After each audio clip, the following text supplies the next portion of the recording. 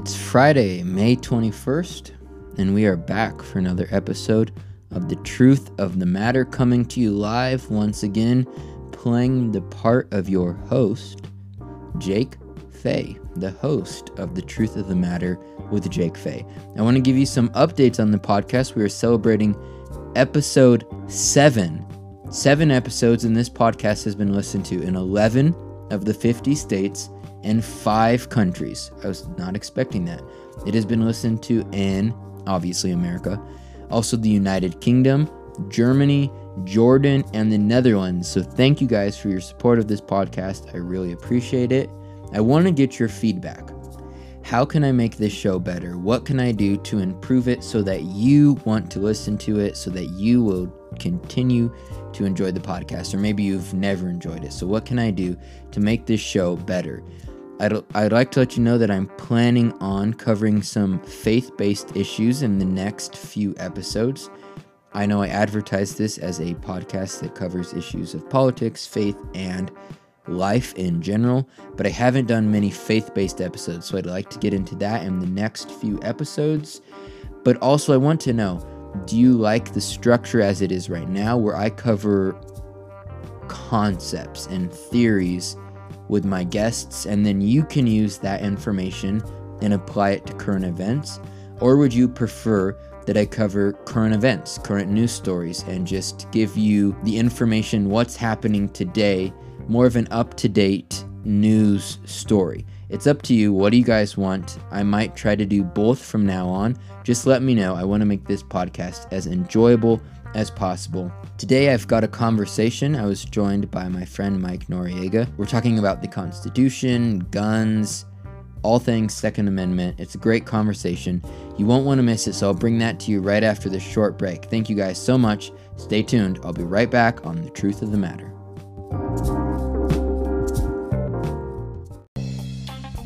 Welcome back to another episode of The Truth of the Matter with Jake Fay. Today we're going to be talking about the Constitution, guns, and the Second Amendment. And I'm excited to welcome my friend Mike Noriega to the program. Mike, thanks for joining us. Thank you, Jacob, for having me. Of course. So you and I met at Patriot Academy a few years ago, which is just an incredible organization. And those who know me know that I encourage all of my friends to attend. So to start off, I just want you to tell us a little bit about Patriot Academy, because I know you're very involved. Just tell us a little bit about what it is and why young people should consider attending. Right. So Patriot Academy is an organization that was founded in 2002 with a single bold vision to equip the new generation of patriots who can champion the cause of freedom and truth in government, media, education, entertainment, as we take our nation back to the principles upon which it's founded. What we're seeing is it's not a lack of patriots wanting to get involved, but rather it's a lack of training on how to get involved. So Patriot Academy's goal is to equip those patriots to get the skills and training necessary to be those champions of freedom. Since our founding, we've had patriots serve in the halls of the legislature, in governor's offices, in media, in almost every field of government to ensure that freedom is not lost on our watch. Yes, it's an incredible organization. If you're interested in politics, but if you're not interested in politics, no matter what area of life you feel like God is calling you into, I would definitely encourage you to check out Patriot Academy. We talk a lot about the Constitution, and I know you're very passionate about our founding document, but as you know, an alarming amount of Americans are totally ignorant on the subject. So let's start our discussion with just a very simple series of questions to address those who feel as if the Constitution isn't relevant, doesn't matter anymore. Why is the Constitution so great, first of all? And secondly, what makes it just as relevant and important today as when it was first written? Right, that's a good question. I think that's what most Americans we miss today is why is it important? And it's because it's relevant because what the founding fathers established in that Constitution. So our forefathers did not establish this new nation based on new lofty ideas, but rather Thomas Jefferson told us. The idea of the Declaration of Independence was not to find out new principles or new arguments never before thought of. It wasn't merely to say things which had never been said before, but to place before mankind the common sense of the subject.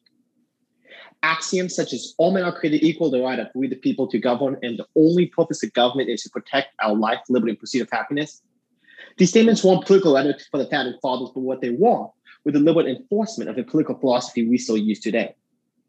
And that's why I think the Constitution is so great, is because it allowed we the people to push aside the social classes and the strong arm of government as seen in generations before the Constitution, allowed we the people to unleash our individual greatness to a greater extent than has ever been done before. And it's because we based our laws off of a principle rather than an idea that could be changed over time. Right. And when people say the Constitution is exceptional compared to other countries, what do they mean by that? Why is our system of government in comparison to the rest of the world? What makes our system so exceptional? Right. And that's a term that unfortunately most people take as extremist, as American exceptionalism. So American exceptionalism was a term formulated and first brought up by a Frenchman, Alexis de Tocqueville, who came to America in the early 1800s to study our jail systems, but ended up leaving, saying there's something in America different than every other nation, which he termed American exceptionalism. And this American exceptionalism, as he said, was because the backbone of America was our churches. Our whole law wasn't based off of hierarchy, but rather that all men are created equal under the eyes of God, and we have to serve each other to reach those ends. But to go back to your question in regards to American exceptionalism, and I got off a little off track. Most nations get a new constitution within 17 years. It doesn't matter if it's a well-established nation in Europe, maybe one in the Middle East or Africa that's not as established as a nation. Most nations have a constitution every 17 years. Our constitution, though one of the youngest nations, had the longest constitution. So stability alone would make us exceptional. What allows we the people to do, based on the limitations placed on the federal government, allowed us to have more patents, create more music, open more businesses than any other nation on the planet. For about 4% of the population, we provide close to 25% of all the goods and sources, all because of the restrictions of the federal government based on the Constitution and the rights guaranteed to within the people based on the federal Constitution. Right. So let's dive in specifically to the Second Amendment, because this is probably the most controversial part of the Constitution. Therefore, it is the most attacked. I would say our Second Amendment rights are most under threat right now. So let's just lay a foundation. From the founders' perspectives, why do we even need the Second Amendment? The founding fathers, I would say, would understood that we need the Second Amendment not only for natural defenses, like if you will, to keep our country free from foreign enemies, for riders, as we saw last summer with BLM and the McCoskey family out of Missouri, to be able to protect our lives and our properties from those wishing to do us harm, and also from the governing authorities, from powers of our own rulers, from usurping their powers. The founding fathers understood that this was a platinum of our liberties, that where the Second Amendment goes, so there's our freedom. If we, the people, do not have those rights to keep and bear arms to preserve ourselves, the federal governments will see our weakness and eventually take over our rights, as England did to them. And I think a lot of people get distracted on focusing on the guns.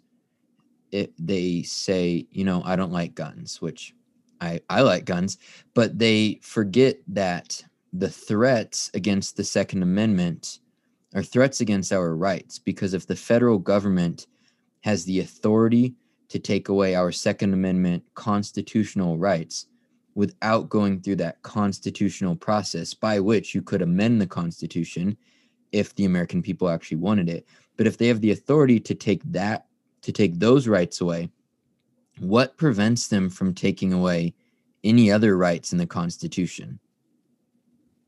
And that's a good question, is if we, the people, allow the federal government to decide that their rights come from the government rather than God.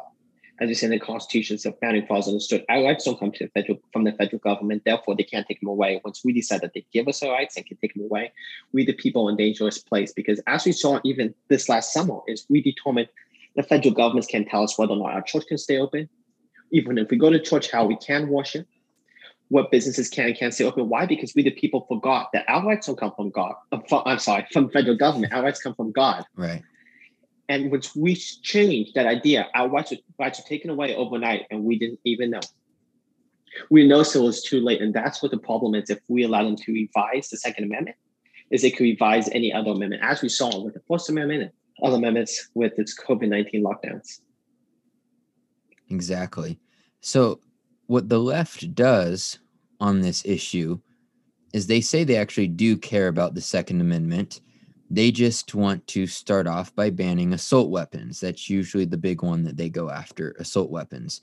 On Joe Biden's website, for example, it says that he will, quote, respect the Second Amendment and pursue constitutional common sense gun safety policies. But then it goes on to outline his plan for banning what he calls weapons of war. So they do this. They say, we won't infringe on your constitutional rights to keep and bear arms, but there is absolutely no legitimate reason why anyone would ever need an assault weapon. That's what we hear from them a lot, that you can keep the Second Amendment, but we're just going to take assault weapons to start off with. So how would you respond to that? I think the Constitution's basic document in reading is written for farmers, and it's pretty clear the right of the people to keep and bear arms shall not be infringed. And this means that there's no clause in the Constitution conceived to give Congress the power or the president to disarm the people. That our founding fathers, when they were asked, what is a militia? George Mason, the father of the Second Amendment, says the whole people, we the people are the militia. And the idea of the Second Amendment was for we the people to have the same skills and resources as the federal government to equal out, as if you will, to keep our freedoms alive. So if the federal government can have an assault rifle, so can we the people. So by saying that arsenals of weapons of the federal government aren't for we the people, it also means that the federal government constitutionally should not be able to have them. Okay. Because, as you said, the reason the founders thought we needed a Second Amendment is to fight against tyranny. That's the big thing. A lot of people want to make this all about, just hunting or something, which, sure, right, that's fun. But the most important thing is history proves that governments have a tendency, even good governments, can be corrupted, that they can become tyrannical. And so the people need to have, you're saying, the same amount of firepower or the same amount of force to oppose the federal government. Is that what you're saying? Right. And that's what the founding fathers were getting at all along, is that if we don't have the power, as they saw with the Revolutionary War, is that when you are restricted to the sense of being able to protect yourselves, the federal government will come and take your rights away. But when you are armed and trained how to use your firearms, the federal government will be less likely to take away your powers because it's not as easy to do as an untrained citizenry. Right. So I'd say the reason this is such a controversial topic and the entire Second Amendment debate is about finding that balance between shall not infringe and common sense policies that prevent criminals or mentally ill persons from freely purchasing a weapon, because there is a problem of gun violence, and I do not think that taking away our constitutional rights would help fix that problem. But taking that into consideration, what role, if any, should the federal government play in finding that balance between letting us have Second Amendment rights, but at the same time responding to gun violence? What is the solution to addressing that issue without violating the Second Amendment? I think the only way is if the federal government wants to put any limitations on the Second Amendment, like I'm sure your listeners have put as your relation with the Convention of States, is an Article 5 Convention of States, where we, the states, get together and say there's something in the Constitution that needs amending, whether they decide they want to get rid of the Second Amendment altogether, if we want to put so many restrictions on, if we want to have background checks for the Second Amendment. Article 5 Convention of States is the only way we can legally and constitutionally do so. But I think the issue we tend to look at is the gun violence, and we tend to look at the fruit of the issue, right, not the root of the issue. And we go off the Second Amendment path for a while. Dr. Benjamin Rush, the father of the American public schools, said that we'll be wasting our money if we take the Bibles out of school and stop punishing criminals rather than actually training good citizens. That the Northwest Ordinance is what the only idea of public schools was, to create good citizens, to make them listen to parents, to have them believe in God. But our idea now is that we're going to take Christianity out of our society and take principles out of our society and hope to get a good society. But once we remove our principles from our nation, that's what gives us gun violence. It's not necessarily in regards to the guns themselves. If we get rid of the guns, as England are saying now, they have a knife problem. that guns do as much good or more good than they do bad. That's only who uses them and what the intent of the heart is, who owns and bears a gun. Right. And just to clarify, I don't believe, and those who support the Convention of States don't believe that it would be a threat to the Second Amendment. But I see what you're saying. What you're saying is that the only way to get rid of that constitutionally would be to have an amendment to the Constitution that undoes some part of the Second Amendment. We don't believe that a Convention of States would do that. But to your second point, what you're saying is we have been taught to focus on the results, or what have the fruits of the problem, rather than the cause, which is just a lack of morality in the culture. So do you think that could explain why gun violence has become more of a problem in recent American history? Would you say that's because of a decline in morality and the Bible in schools? But I could say we can see it's a simple principle that the less moral society, the more crimes that occur. That any society that has a form of belief that there is a creator, there is a God, and there will be a judgment day, they will live their lives in accordance. But those who do not believe, so that they believe that they are all there is and all there will ever be, they will also live in accordance. And by that, it will be what they will like, and the desires of the heart will be manifested into crimes and things of that nature that are against not only the higher laws of God, but the public good. Right. So the problem isn't guns. You could ban guns from existence, but if you don't have morality, people would still find a way to commit crimes, is what you're saying. So right. Okay. In light of the fact that the Biden administration seems to have a total disregard for our Constitution and the Second Amendment, what are some things that we can do to defend our right to keep and bear arms and ensure that it survives the attacks against it? I think we think it's unique to our time that the Constitution's under attack. Though it might be the first time the Second Amendment has been attacked to this extent, every generation of Americans have had to do their solemn duty to stand guard at the watchtower and protect our constitutional rights. There hasn't been a generation since the founding of our nation that being Americans come easy, right? Whether it's the Civil War, going off to fight the Germans, or storming Normandy, each generation of Americans have their part in preserving freedom. And ours, frankly, is just to protect the Constitution. We're not asked to fight with bullets or bayonets, but rather to have our voices be heard at the ballot box, to take an active role in the government process. So what we can do to protect our right to keep and bear arms is to take that active role and having a voice to be heard, to teach people about what the constitutional rights are and how to protect them, how to lobby the elected officials, how to not only how long to use the guns, but encourage them to get those permits to be able to keep the guns, how to get involved with the Article 5 Convention of States to make sure that the chains are properly put on the federal government. That the Biden administration can decide to do what they're going to do, but we, the states, will eventually stop them based on the Article 5 Convention of States. So I think the idea is to train the citizenry, not as in other generations through uses of tactical force, militarily speaking, but rather philosophically speaking, to understand what our rights are and how to better preserve and protect them. So what resources would you recommend that someone go to if they wanted to train themselves on how to defend the Constitution, to learn more about how it works and how we can protect it? Patriot Academy has a lot of resources available to not only teach you the constitutional rights, but your friends and families the constitutional rights. We have a summer program, as Jacob talked about.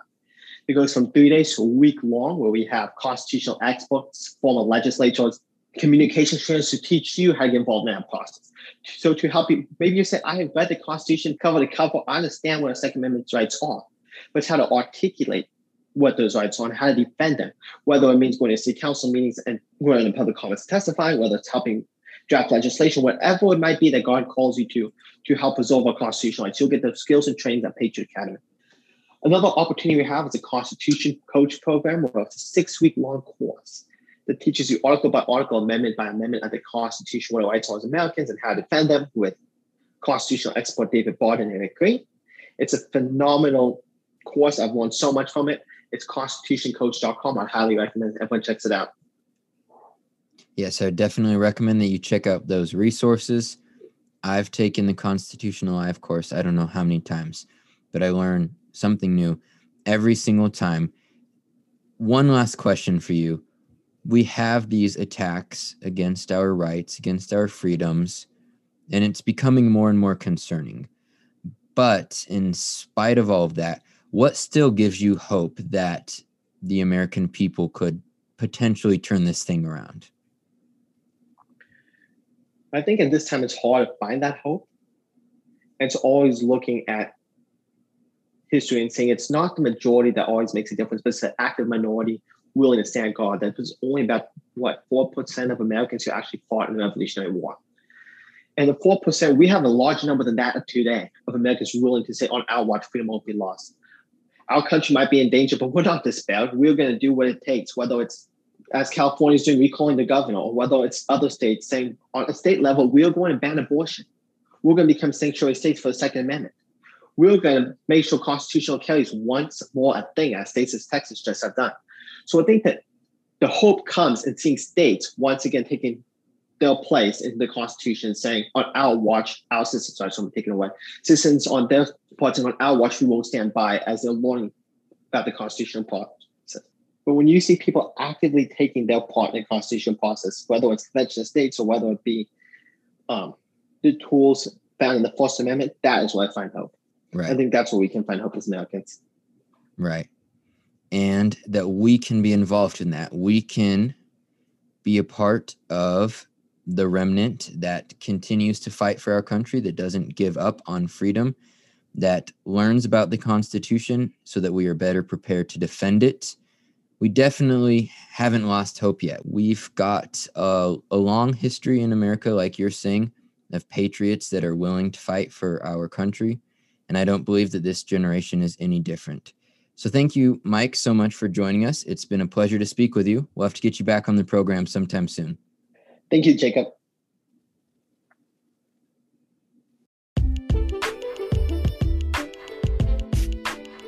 Welcome back, guys, and thank you so much for joining me for another episode of The Truth of the Matter with Jake Fay.